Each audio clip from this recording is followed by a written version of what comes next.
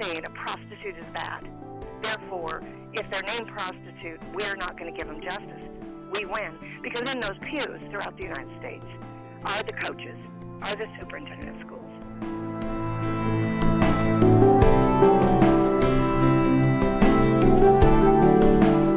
This is Charisma Connection on the Charisma Podcast Network. I'm Missy Montgomery, and today I'm joined over the phone with Linda Smith, who is the founder and president of Shared Hope International. How are you doing today, Linda? Very good. Good. Well, I'm excited to talk to you. We had a nice conversation before the show, but I'm very excited that you're here today to discuss a little bit about your organization and what you're doing as a global movement to end sex trafficking. And before we kind of dive into that, I would really appreciate it if you can share a little bit about your background and your story for our listeners. Well, my background is very unusual. I always say that the only good thing I do is I show up when God says, show up, Linda. And then he does amazing things through me and those that I work with.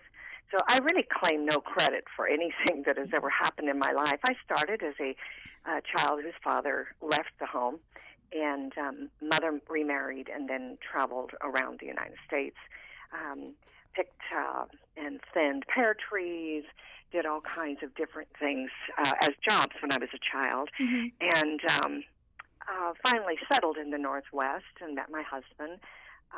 And all the time, though, from the age of 7, when I gave my life to the Lord, I knew there was a power bigger than me, and that when I looked to the stars and I saw them, my grandmother, who prayed for me, was praying for my protection, and I did need that protection. There were some bad men in my life, and that's not for this story for right now, but definitely gave me some experiences that affected my life and my life work. My husband and I are both very conservative. He started helping develop the pro-life movement within our state, connecting the Catholic and evangelical pro-life work. And he became very involved. I was a business person, and I thought he was crazy. And yet, all of a sudden, I realized that baby within me, heart was beating, and that I was as pro-life as he was. I didn't realize that. I was, I guess you could say, a feminist, a traditional feminist, but I also had some really strong beliefs that all of a sudden changed. That led to the ministry I have today. I believe that every life cannot be labeled.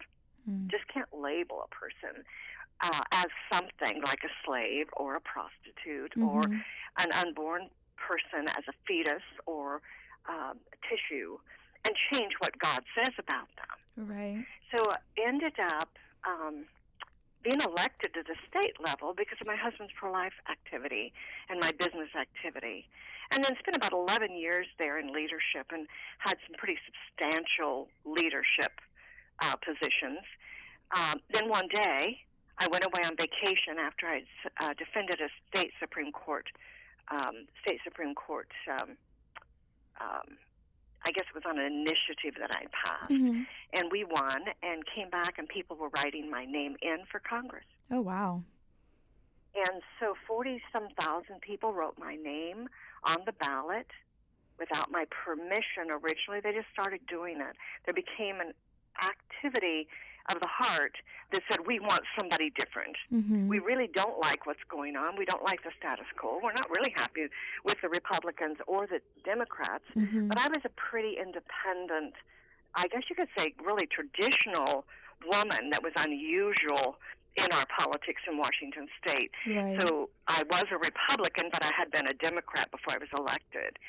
Now, what happened there is I ended up being sent to Congress in about a 6-week time in 1994 because of individual initiative of people. I believe that people can do a lot by taking initiative, taking action, and then God puts it all together. And as long as we show up and we're obedient with what he gives us, he can put it together in marvelous ways. Well, I was in Congress. I termed myself to 2 terms, even though I was written in, and became very involved in the trafficking of human organs, the trafficking of babies, all these things that were so awful. And the more I knew about it, the more I was just appalled. One day I got a call, and a man had discovered thousands, he said, of children, little girls and boys, being prostituted in India. So overnight, practically in 5 days' time, I ended up going to India, being taken onto the streets where these kids were being prostituted, and my heart broke. And God showed me a vision. He showed me that all those things that had happened in my life that were difficult, that no little girl should have to face, I understood now the hearts of these young women and children, and my life turned. I started partnerships all over the world, actually. I was still just leaving Congress. I left permanently, decided it was just time, and transitioned a lot of my assets.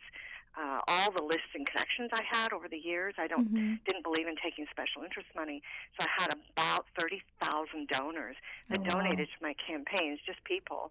Told them I was going to do this new thing. And no, I didn't know what the new thing was, but I had to do something. And Shared Hope was formed from that initial. What a story. And I'm so glad that, you have this organization to help people. So share a little bit about what endeavors you take to, really, you have this global movement. So what do you do to try to prevent this from happening to more people, to more children? I think prevention has to be the top, but it just can't be noise. I used to say as I was working, building villages, I was going, oh, my God, it has to help. This is expensive. It's difficult. These kids are 7, 8, maybe 15 years old. It's going to take years to restore them. And people are just talking. And then one day I realized clearly that the more people who know, the smaller the world becomes for those who buy and sell our children. And so I started saying, prevention then is awareness. When good people know, like those people listening today, when they know, they will make a difference, especially in the United States.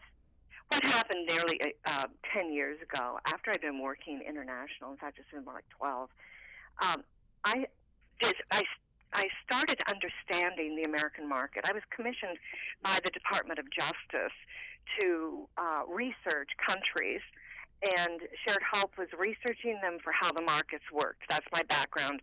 I chaired the business committee, small business committee in Congress. And so I would do the economic of what's for sale, who sells it, who's buying it, where are they coming, who owns the property. And in all of that, I decided that I needed to add America so I could show people we were credible. So the investigators go in under that project, and they go in as buyers or tour operators. They then identify all of those factors for us, and then that intelligence went to the U.S. government. It was a project of the U.S. government with third-party investigators, and we got all the intelligence back. Wow. Well, in that, when I got the American research, I was just appalled. I thought, that can't be true. I heard in the back seat there was this video, and I could see over the arm the investigators had cameras in their glasses and buttons and things, and I could see slightly into the back seat of this car, and our investigator was negotiating for what was in the car with the person selling for sex with that child. And I realized the chatter from the back seat sounded like middle school, sounded like my granddaughter, middle school granddaughter. And I'm going, my gosh, that's American.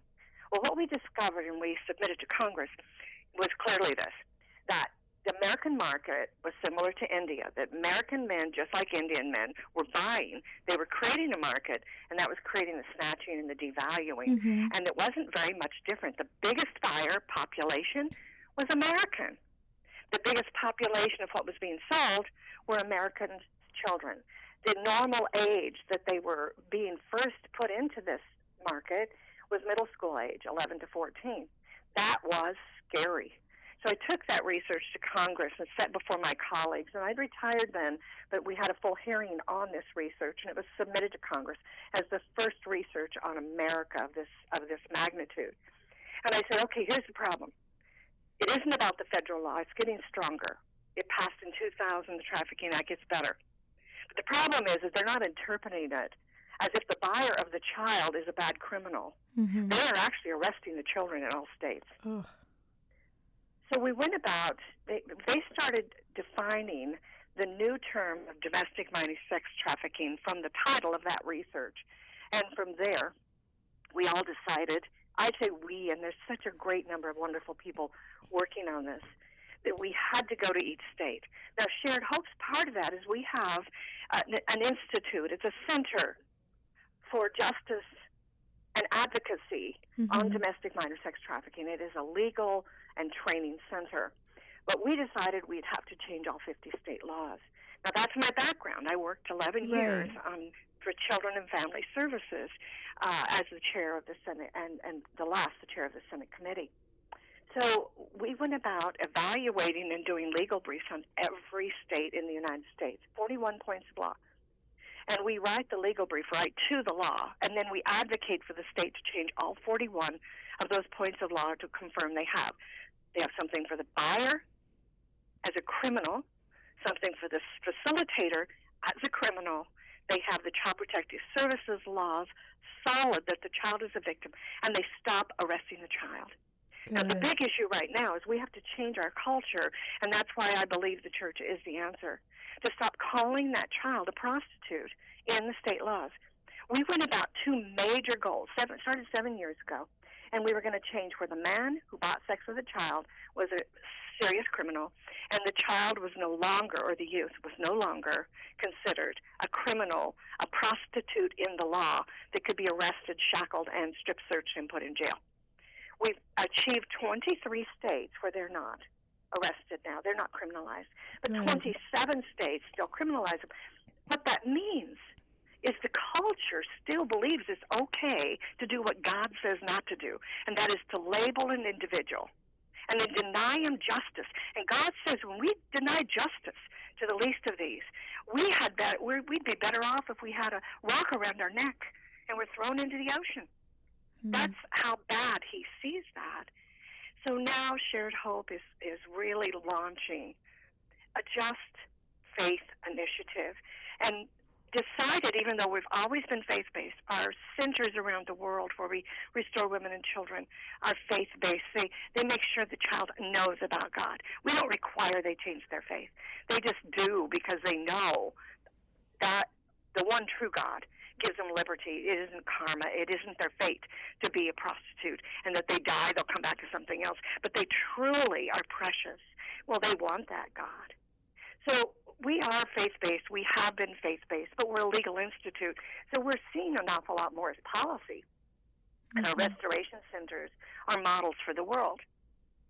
The projects in the United States that we partner with are to design ways to restore and bring justice throughout the United States. But the reality of all of this is that if the faith community stands up, we win.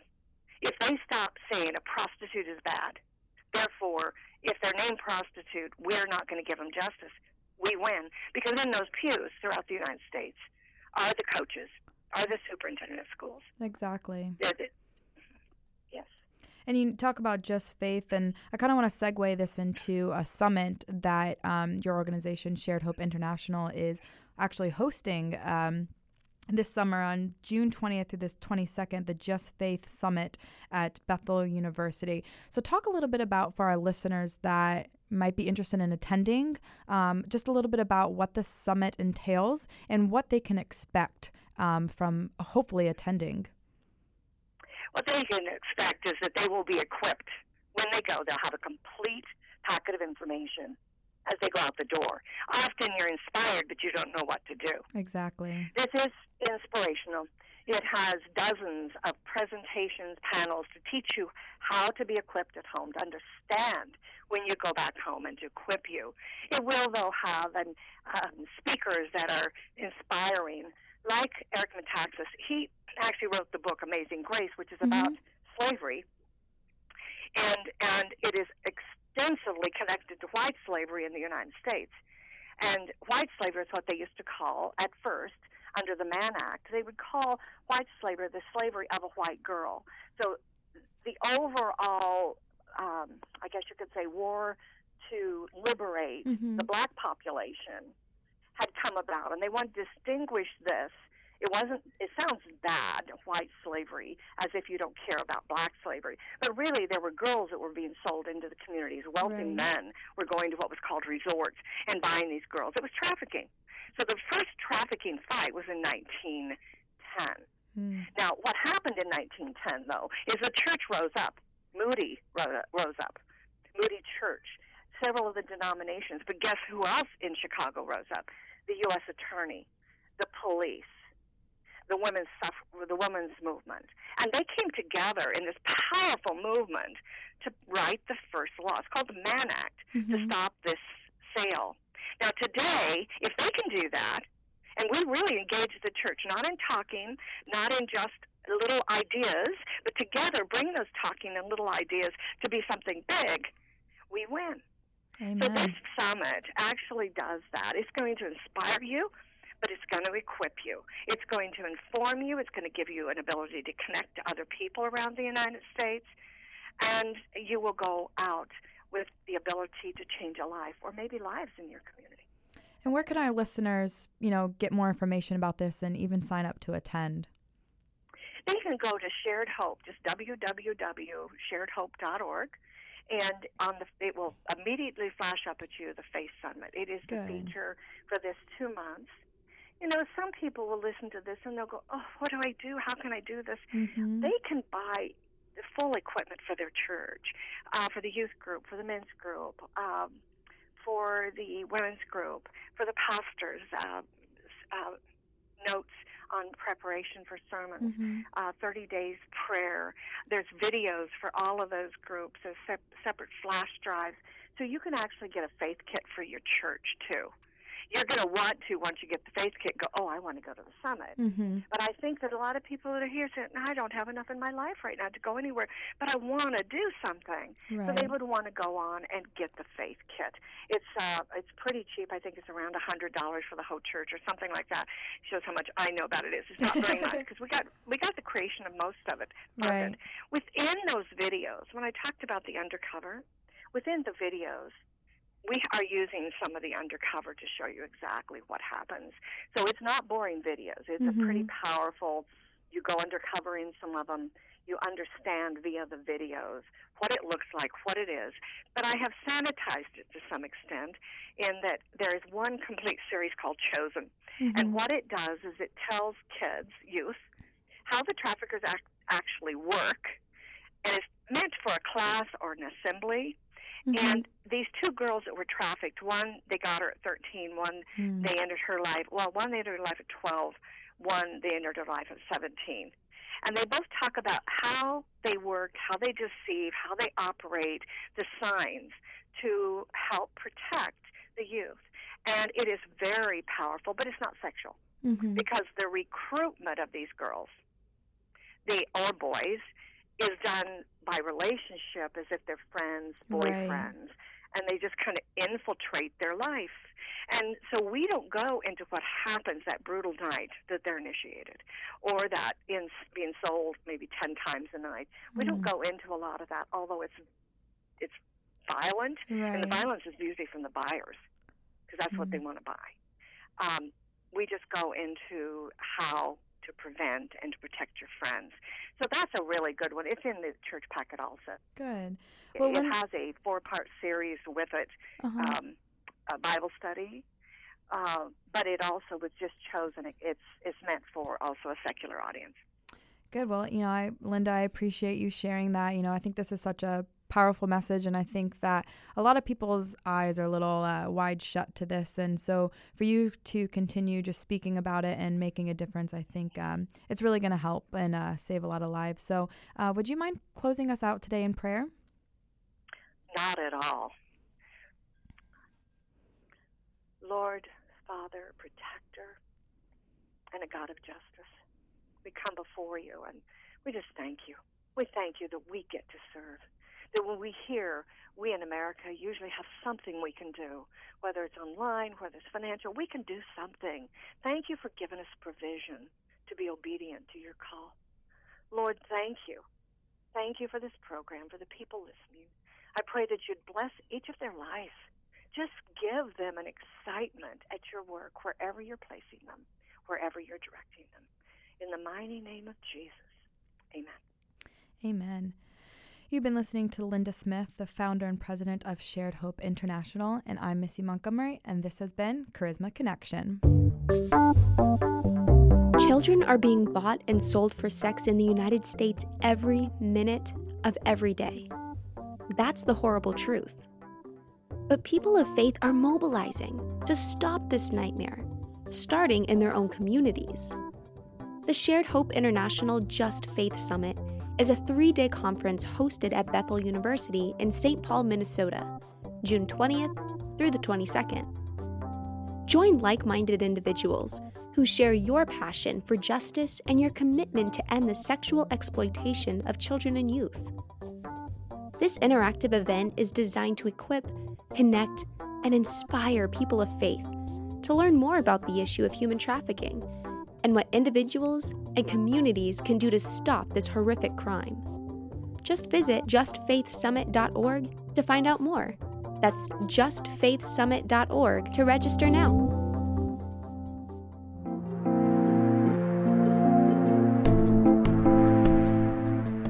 This has been a production of the Charisma Podcast Network. Steve and Joy Strang are the founders and owners of CPN. Dr. Steve Green is the executive producer of the Charisma Podcast Network. We intend to honor God with every podcast and remain thankful to our advertisers and supporters who make these podcasts possible.